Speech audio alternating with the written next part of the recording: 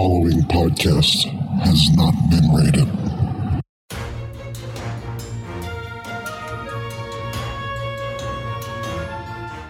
You're listening to Fullbacks Are People Too, The Fapt, and here is your host, CJ Newman. Hello everyone and welcome to the 4th edition of Fullbacks Are People Too, The Fapt. Can't believe we got to episode 4 already. It's actually pretty surprising this has actually gone as long as it is and people are actually listening. So thank you very much for hanging in there with me. I really appreciate you guys coming in every week and listening to what I got to say and what all my friends and colleagues have to say. So putting a bow on last week's episode, big thank you to Dano DeMano for coming in and talking about the Jaguars and talking about how he thinks the team's going to be going into the season. This week I got a very special guest. It's actually my Aunt Lisa. She's coming on to talk about her history as a Cleveland Browns fan who converted to the Baltimore Ravens fan after they moved here. She has a bit of a storied history as far as living in Cleveland. She lives here now in Baltimore. So it's going to be very interesting. So please, without further ado, let's give a listen in to Lisa Benda. And welcome back to The Fapt. This week I have on here Lisa Benda. She is actually my aunt. She is a former Cleveland Browns fan, converted to Baltimore Ravens fan. Lisa, how the hell are you? I'm doing pretty good, CJ. How are you doing? I'm doing all right. It's about to storm here, so let's get this done so that we don't get rained in. How are things going today as far as your Baltimore Ravens are concerned? Have you been keeping up on the current product? Well, I'm not as invested as I normally am during the regular season, but I was pretty impressed with the last preseason game. I feel like we have some really good newcomers on the team. I feel like Ozzie kind of is going out with a bang by who he picked in this draft. I'm really excited about Hayden Hurst, and I'm really excited about Lamar Jackson.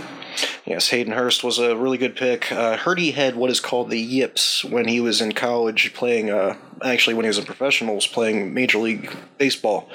But I think that's pretty irrelevant when it comes to the NFL. He's been a pretty decent tight end. He scored his first touchdown with Lamar Jackson, and I think that he'll do very well in the NFL for years to come. So the reason I brought you here is you are a rather unique individual in that you used to root for a team that... Let's see, how can I put this? The team used to be the Cleveland Browns, and then they moved here to become the Baltimore Ravens.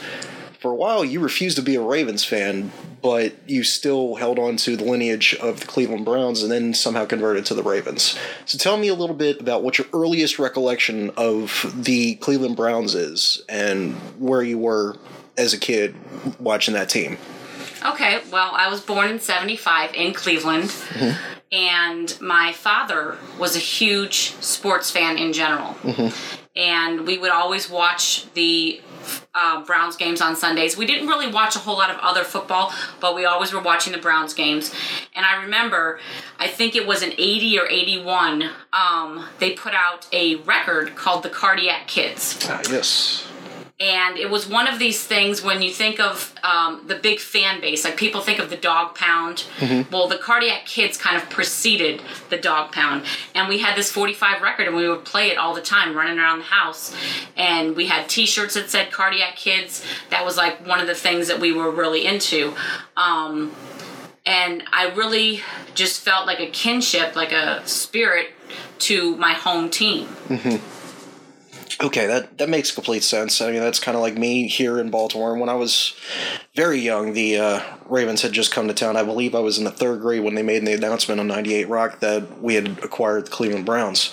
So I can understand that completely.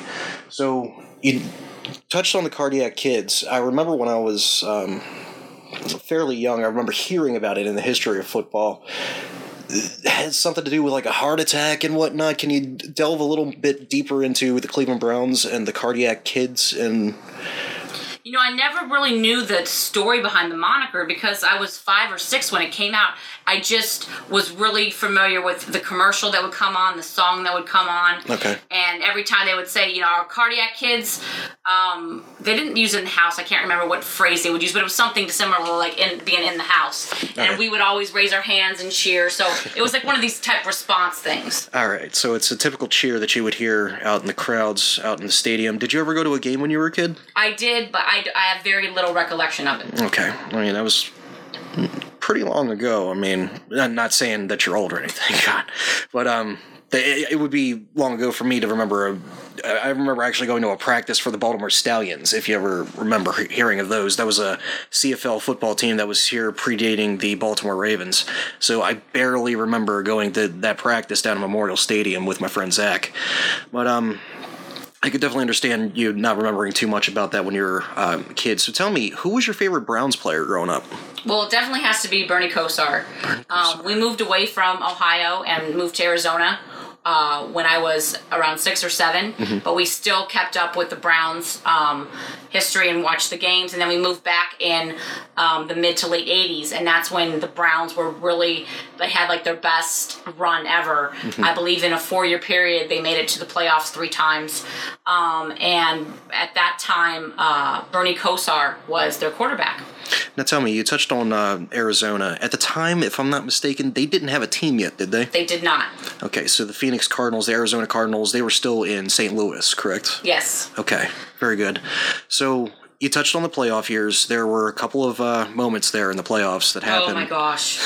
Every time I say to somebody that I used to be a Browns fan, I always hear of the drive and the fumble. Yes. I mean, the fact that there are Wikipedia plays with long descriptions of what happened about my former hometown team that I loved, and it describes their demise, it can be a little demoralizing at times. I completely understand. For those listening that don't understand, the drive was roughly a 2-minute drill by John Elway to end an AFC championship game back in the 80s. And the fumble was last-second Ernest Biner fumble going into the end zone for another AFC division, I believe it's divisional round game.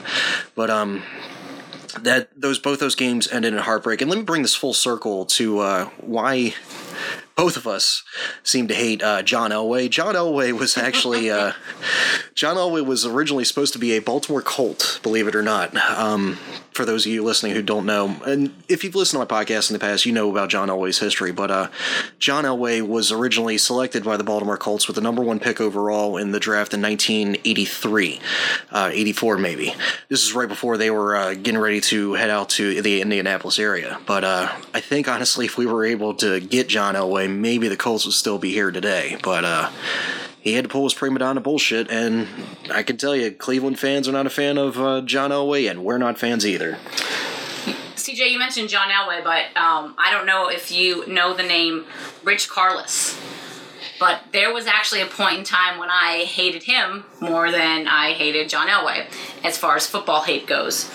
And he was the barefoot kicker for the Broncos. Yes, the barefoot kicker. I heard a lot of stories about this guy. He hit straight on, though. He wasn't one of those side kickers. He was not a soccer kicker. That didn't become popular until, I want to say, the late 80s. So if you remember, you're lining up the snapper, you're directly behind him, and you're kicking straight forward. He was one of those guys. He wasn't one of the people that take 3 steps back and 3 steps to the side. For those of you that are listening out there, I just made some motions that you won't be able to see. I apologize for that, but tough shit. So, moving forward, sorry to bring up the playoff past, but let's go ahead and talk about your favorite quarterback. You said was Bernie Kosar. Was that your favorite Browns player overall in your past? Well, I remember as a kid liking when they would run the ball, because to me that was more excited than the passing. It was more exciting than the passing game. So I was behind Ernest Biner big time. Oh, really? I thought you were going to say Jim Brown. I don't remember the name. I think Jim Brown was a little bit before my time. Yeah. But Ernest Biner was a player that I actually watched play, and I can't remember the name of the other running back during that same time. I think it was something Mack. But he was also very good. And I think the two of them, maybe if they weren't in the top 5, they led the NFL for rushing yards that year. Ernest Biner certainly was really good in his heyday. He was actually one of the few people that made the transition from Cleveland over to Baltimore and stayed a little bit. Ernest Biner is actually in our Ring of Honor. Did you know that? I did not know that. Yeah, he's currently in the Baltimore Ravens Ring of Honor. I believe he's also currently running backs coach in Washington, if I'm not mistaken. But yeah, he went into coaching after he was done his career. Ernest stayed as our running back. He was originally, we were supposed to select a running back instead of Jonathan Ogden, and he was supposed to supplant him. But the guy Lawrence Phillips had a little bit of a checkered past, and unfortunately, he just passed away not too long ago. Took his own life in prison. So he didn't last very long in the NFL, and I'm kind of glad we went with Jonathan Ogden instead. You know, those of us here in Baltimore, for a lot of years in the early 2000s, we used to joke about the fact that the Ravens were kind of the team that grew head coaches. And if you look back at the coaches that served on the Browns franchise, I mean, just Art Modell, as far as like just a football genius and like the father of Monday Night Football. There are a lot of very good coaches that then went on to be head coaches later on. I mean, of course, the most hated currently for me, Mr. New England. Yes, Bill Belichick, Mr. Asterisk. A lot of them started in Cleveland. His coaching tree is quite amazing just coming out of Cleveland itself. I mean, you've got Jim Schwartz. Nick Saban is doing great in Alabama. There's quite a few people that I'm blanking on. But hell, a lot of general managers have come about. The current general manager for the Atlanta Falcons is out of his tree. He was a scout originally. Ozzie Newsome grew up in the Scouts and was a little bit of a coach and whatnot back in the Cleveland Browns days. But just off that coaching tree alone from Bill Belichick, it's amazing just how far they've come along, and they definitely did grow up and grew out. But as far as head coaches are concerned, the Ravens actually had quite a few of their own going forward. Right now, Marvin out in Cincinnati is the only one I could think of off the top of my head. But a lot of people went on to become successful coordinators, successful head coaches. Hugh Jackson, hell, he was quarterback's coach for us for a while, and he's currently the Browns head coach. But yeah, talking about the history of the Browns, talking about the history of the Ravens, I got to ask you, where were you in 1995 when you heard what happened? Coincidentally enough, I had just moved to Baltimore. And it wasn't something where I said, gee, I want to go live in Baltimore. I was in the Navy at the time, and I got stationed here. And I was sore about it. I was really sore about it. I wasn't mad at Art Modell. I was mad at the city.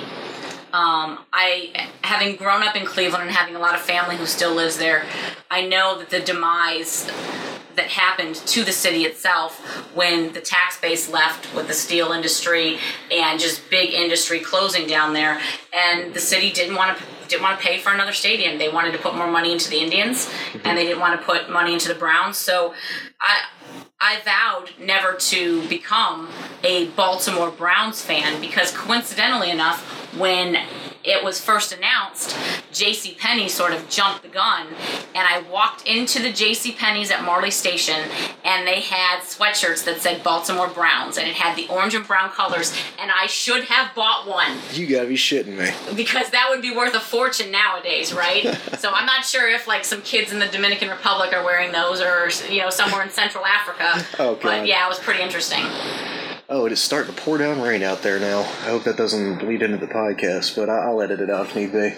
So, you were in Baltimore. You were visiting Baltimore, or you were just moving to Baltimore? No, I was living here. I just moved there in July of 95. Okay, so that's ironic, to say the least.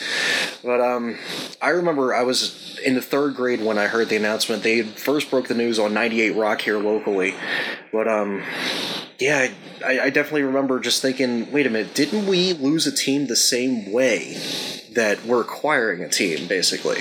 So what do you think are the differences between the two moves altogether? I used to think it was the same.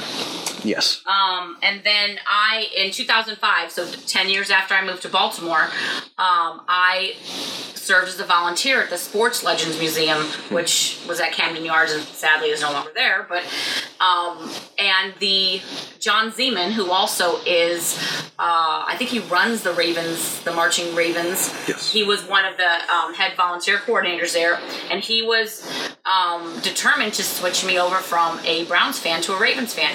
So he had me be the docent or guide for the section that had the Ravens and the Colts, and there was a loop that played of the, I think it was WJZ morning coverage that showed the Mayflower van pulling away, and that was completely different. The city knew For years, Art Modell had tried to get the city to back him with the stadium deal, and everyone in the public was aware that this was going down. It was similar to like what happened with the Chargers recently. Everyone knew it was coming. It wasn't so in Baltimore. It shocked everybody. People woke up to it, and it like rocked their world. It was a completely different thing. And I think that from what I hear, I mean, I don't remember it at the time because we were solely focused on the Browns and not the NFL at large. But it seems to me like the Irsay family did that in a very sneaky way, and they there's all kinds of scandal with members of the family and stuff like that. Art Modell is a pillar of humanity and a gentleman and decent and somebody you look up to. So I don't consider them the same at all. Well, Art Modell did have his opportunity to fund into the Cleveland Indians Stadium when they created a new stadium. If he funded into it, he would have gotten some of the tax breaks. He would have gotten some of the revenue out of the Cleveland Indians. He declined to do that, and he was just expecting that the city of Cleveland would eventually get him a new stadium. But he had some opportunities to either go with the new stadium and actually have the Browns play there, or just fund it and get another revenue stream going. So it's not all necessarily not bad for... Yeah, but I think in the late 90s, you're kind of getting away from that construct where you have stadiums that serve for MLB and NFL. Yes. There are not very many cities that still do that. There's but only back one. in the 70s, that was what you did. Mm-hmm. Part of it, I'm sure, was for space. Part of it was for revenue. And you didn't have the big contracts and the TV deals and, famous people going to games just to be seen there and social media and all this other stuff. Like, NFL and MLB are not married by the place that they play like they used to be back in the day. I see. Yes, you're right. There's only one team left that still actually has a stadium for both baseball and football, and that's the Oakland Athletics and the Oakland Raiders. And that won't be for too much longer due to the yet another move. Looks like the Raiders are going to be moving to Las Vegas. So that should be interesting in the coming years. I don't know how far along they are with that new stadium or if they're even going to play in Oakland next year. Hopefully they do. It just doesn't sound right, the Oakland Raiders moving. It's kind of like the Cleveland Browns moving. You never expect that. What do you recall from the 1984 move for the Baltimore Colts? Actually, I didn't know anything about it. It wasn't even on my radar. I learned about it after the fact. I see, yeah. I wasn't even born yet, so I don't remember too much about it. It was kind of a dry spell for me, too, when we went from the announcement happening, and I was very sour about football. I wasn't ready to give it up altogether, but I sure as shit wasn't going to be a Ravens fan at that point. I had made up my mind, but I wanted to root for a team. So I happened to be on a flight from Baltimore to Utah, and I was talking with this guy. We were talking about football because it was December, and everything started to happen. He's asking me who I follow. I said, I don't really follow anybody because I used to be a Cleveland Browns fan, and I'm waiting until they come back in '99. There was actually a countdown clock in downtown Cleveland in Terminal Tower or Mall for how long it was going to be till they came back. So this guy from Wisconsin, the Green Bay area, convinced me why I should be a Packers fan. And he spent the entire flight from Baltimore to Utah to Salt Lake City explaining to me about the Packers' history and how they're the only team that the fans own the team. He showed me pictures of his father's stock certificate from owning a piece of the Green Bay Packers. So I started following the Packers, and 1996 was a good year to start following the Packers. Yes. They had a short run of success there. They got beat by them dastardly goddamn Denver Broncos and John Elway the next year, but we won't go into that. So funny you bring up the Green Bay Packers. When I was a kid and we didn't have a team here, that was the team I rooted for. I was a big Brett Favre fan. Brett Favre, of course. If you look over there, I actually still have a Green Bay shot glass up there in the corner. Oh, wow. Yeah, so I keep that with my Baltimore Ravens shot glass there. So once again, for those of you who can't see, tough shit, sorry about that, but I have two shot glasses that I keep. I keep one in the corner with the Green Bay logo on it and one in the center with my Baltimore Ravens logo on it. So when we didn't have a team, obviously rooted for the Green Bay Packers. I rooted for Brett Favre. I still went for individual players just because I thought they were interesting individuals, such as Steve Young was a huge part of my childhood. I remember him scrambling and rambling around. But also growing up further, even after the Ravens became a thing, I still like people like Michael Vick. I like the good scrambling quarterback. So I went for the individuals more than I did the team up until the Ravens really became a thing and started becoming popular. But moving onward, let's see what do I got next to my list here. So that reboot period, you followed the Packers, but the reboot happened in 1999, and I remember that went off with a bang. By a bang, I mean a shutout bang. The Pittsburgh Steelers beat you guys like 40-0. Do you recall that game? I do. How bad was that for you? It's interesting to me that it's always the Steelers. I've got the Broncos on one end of the nation and the Steelers on the other. That always seem to be dashing my football dreams as a fan to see my team take it to the limit, if you will. But, I didn't have to wait that long for the Ravens to win a Super Bowl. And I was kind of, at that point, a closeted Ravens fan. I wouldn't root for the Ravens if they were going against the Browns. I still rooted for the Browns. But it's tough being a Browns fan. And I still have a place in my heart for them. Mm-hmm. And they are the team with the longest playoff drought of the entire NFL. There's a lot of things that Cleveland's known for in sports, and very few of them are good. Well, they recently got their ring as far as the Cleveland Cavaliers are concerned, so you got that going for you. Yes. So LeBron brought you something. He brought you a present. I'm being happy about that, even though he decided to get up and leave again. But you got to tell me. You talked about we've talked about the reboot period. We talked about the bringing back into the NFL, how they got shut out by the Steelers, and then there's some dismal years there over the years. You had the Tim Couch era. You had other no-name quarterbacks. Have you seen the quarterback jersey that started as Tim Couch jersey? Yes. And now has about 27 names listed on it, just scratched out with the next person's name up. So, what happened? What made you turn from a Browns fan to a closeted Ravens fan to the Ravens fan that I know now in Lisa Benda? That I owe it all to John Zeman, to be honest with you. Working at that Sports Legends Museum, really just seeing that footage over and over again and listening to people's stories when they would come in and tell me how they grew up as a Colts fan, hearing about how the Colts cheerleaders and how the Dallas Cowboy cheerleaders actually modeled their outfits after the Colts cheerleaders, hearing about how the marching Colts, the band itself, stayed in Baltimore that entire time, and still, I think after the first year that the Ravens played, they still called themselves the Marching Colts. Correct. And just, this is really much like Cleveland, a town that loves their sports. When you have towns, especially in the Northeast, where the winters are brutal, a lot of blue-collar workers, you don't have a lot of people, rushing in from the coasts, and a lot of transplant, a lot of people grew up here for years and years and years. You get some really diehard football fans who they treat it like their family. Like, you think of, I might be mad at my sister and I might have some choice words for her, but you can't say anything bad about my sister. That's how people think of their football teams.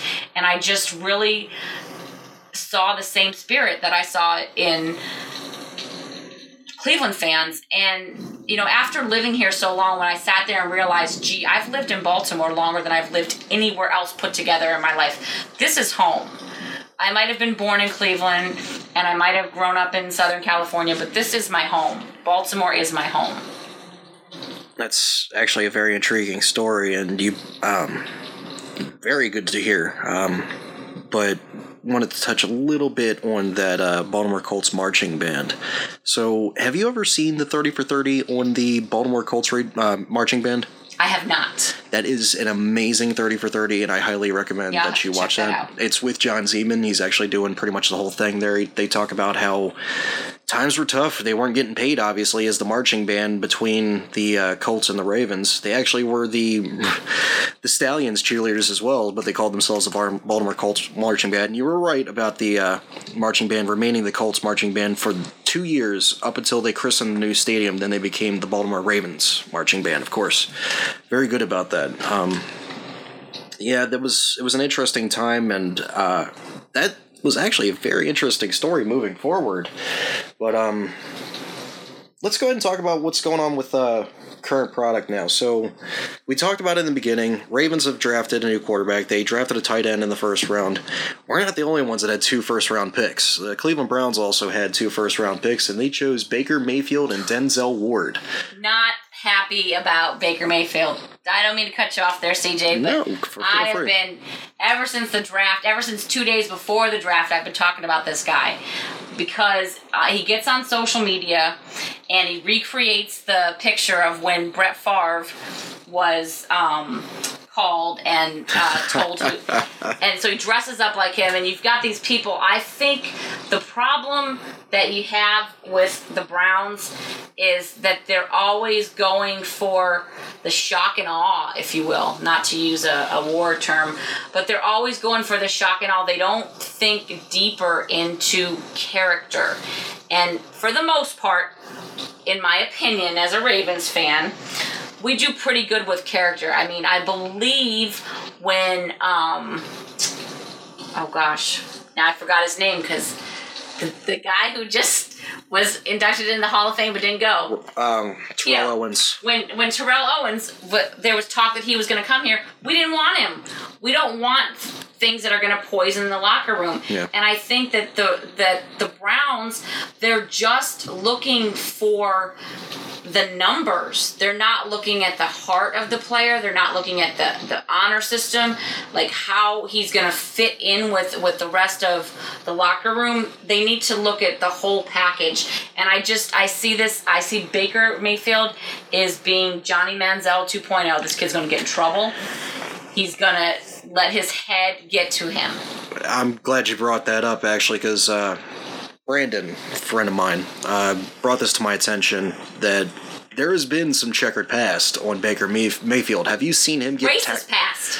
That too, but I was getting at the police tackling him at the knees and trying to arrest him when he was trying to run away. Did not hear about this one. Oh, goodness. I'll have to show you the video when we're done here. But, yeah, he's got a bit of a checkered past. He was quite a jerk on the field, too. I mean, he would bring the Oklahoma flag with him out to the center of the field, and nobody wanted to shake his hand in college when it came to the team captains. I was surprised he was even elected a team captain, to be honest with you. Yeah, when I was in boot camp, I remember we had a girl who was really smart and she was able to do things pretty well, but she did something where she made the rest of us look bad.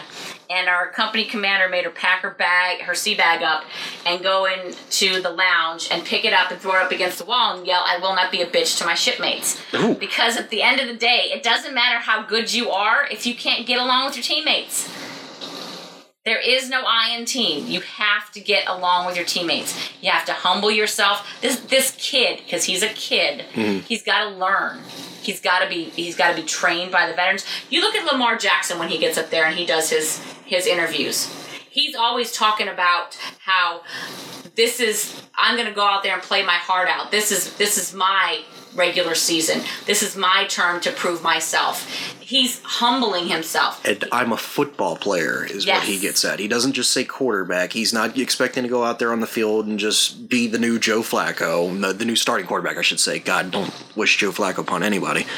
But yes, he carries himself with a poise. I mean, I'm not a big fan of his speech impediment, but he certainly carries himself well. Baker Mayfield, on the other hand, when I hear him talk, I heard him do an interview with Colin Cowherd, and he just seemed like to dress down Colin. He also dressed down anybody that would really talk to him. He's even put himself in positions where he was supposed to be interviewed and just no-showed, from what I hear. So Baker has a bit of a character issue, in my opinion. You might have hit the nail on the head with Johnny Manziel 2.0, but hell, even Johnny's getting his second chance. We'll see what happens. CFL is doing great this time of year, I'm sure. Moving forward. So you don't like the Baker Mayfield draft pick. I was shocked at number 4 when they took Denzel Ward with Bradley Chubb still on the board. They went corner. I think they went for need in that case because they lost Joe Hayden. Joe Hayden was the corner that they had for many years. Their shutdown corner, amazing guy. But they ended up releasing him to relieve themselves from a cap number, which I think was a really stupid move because the Steelers went and picked them up. So, what did you think when you saw number 4 come up and it was Denzel Ward? I was pretty surprised. This draft to me, and I haven't watched a whole lot of them. I'd say I'm probably sitting at about 5 or 6 in a row here. Mm-hmm. And, I'm always listening to Mel Kiper beforehand to see what he thinks. And he usually is pretty good at picking who's going to go where and who the star players are. And this draft, to me, just seemed like there were surprises all around. Yes. It seems like there were surprises all around. I mean, the Ravens picking a quarterback, that shocked the shit out of me. I got to tell you, when the Ravens picked Lamar Jackson, I had told my buddy Chad, I said, don't go to sleep, because we had just drafted Hayden Hurst at pick 26, I believe it was. Yeah. So as soon as that happened, I'm like, they kept saying the Philadelphia Eagles definitely want to trade out of the 32nd pick. I'm like, if they want to trade out of the 32nd pick, we've been linked to Lamar Jackson. We had him here for a tryout. Nobody else is picking him up so far. Take a look at him at number 32. And I stayed up for the rest of the draft, and I'll be damned if we didn't trade back in. I was not shocked whatsoever to see us go back in, at the very least, to pick up a player. And you got to see the writing on the wall for Joe Flacco, can you not? Oh, definitely. But I think Joe Flacco is wrapping it up. Mm-hmm. He's like that guy at work that has 5 years left to retirement, and he's just kind of coming in every day. We call him, retired in place. I'm not saying that he's not trying hard, but you can tell, like, he's already set up his life. He's got 5 kids at home. Mm-hmm. I mean, I've never been a Joe hater. I've always been behind our quarterback. He's our guy. The whole debate on whether or not he's elite. Okay, that's debatable. The guy's good. Okay, he won a Super Bowl. I think the Browns will take him in a heartbeat right now. Yeah, there's a lot of teams that would take him in a heartbeat. But I don't think he lives and breathes football. I think football is what he is going to look back on his life and say, I did for this period of time. I think you've got somebody like Tom Brady. That man lives and breathes football.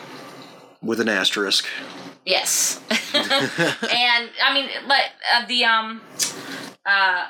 Peyton Manning. Yes. Lives and breathes football. Yes, that's a more respectable person we could talk about. But I mean, these are guys who, in the offseason, they're thinking about Ray Lewis. I mean, now he's kind of living and breathing. I don't know if he's going to become a preacher or whatnot, but he sure sounds like one. Goodness, that Hall of Fame speech. I liked the Hall of Fame speech because I am severely attention deficit. I could follow him. Yeah. I was following all of his but he definitely needed a path there. Yeah, Ray Lewis, as soon as he came out with that microphone on his ear, I'm like, this is going to be interesting, and this is going to be a long night. Yeah. So, I don't know why I didn't put this in the format, and I just now thought about this.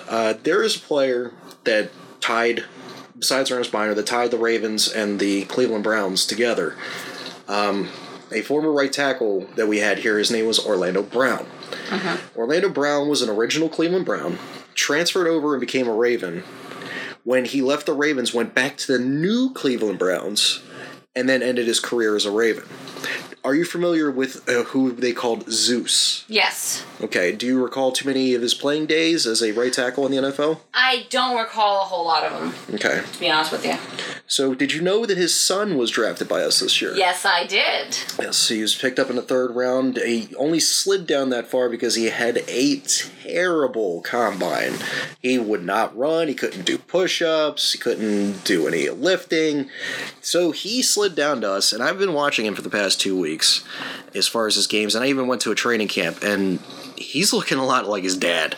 So, I'm hoping if we can even have an eighth of his dad in him, then that will live on, and I think we're going to have a pretty solid line. What do you think about Orlando Brown Jr.? Or Zeus Jr.? Like I said from the beginning, I really think that Ozzie Newsome and Eric DeCosta did their homework this year. They really did. You don't see a lot of just Alabama picks just for the sake of it being Alabama.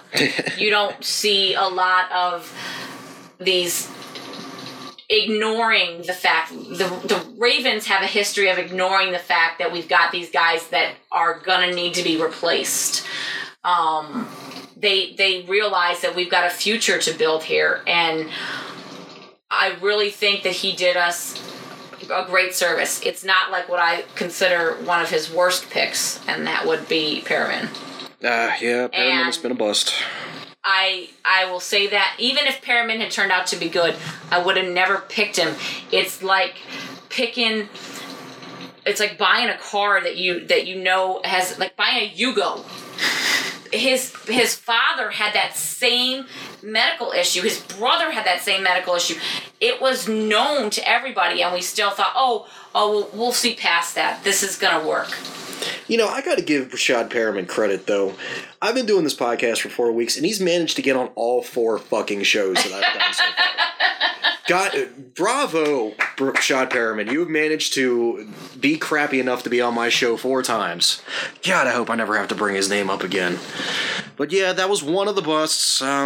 We've had a couple, unfortunately. We've had Matt Elam, we've had Travis Taylor. But I can say that we have at least saw them out to the end of their contracts, unlike the past 11 first-round draft picks for the Cleveland Browns. Oh, yeah. They go for flash. Yeah. They always just go for flash. Yeah, I'm wondering if the owner of the team there is just like hard up on money. Does he want to get sales going on for his jerseys? I mean, the Johnny Manziel one, I'm sure that sold like hotcakes. But goddamn, is he just looking for the sales there, or what is going on? I have no clue. I really have no clue. It's almost, I mean, I don't want to bring politics into it, so we won't name any names. But there are some people in the general social media world who believe any publicity is good publicity. And I think that the Browns organization, they just want to be talked about. Yep. They don't care what the talk is, as long as their names are on somebody's lips. They don't care. Do you know where Jimmy Haslam came from as far as before he was the Cleveland Browns owner?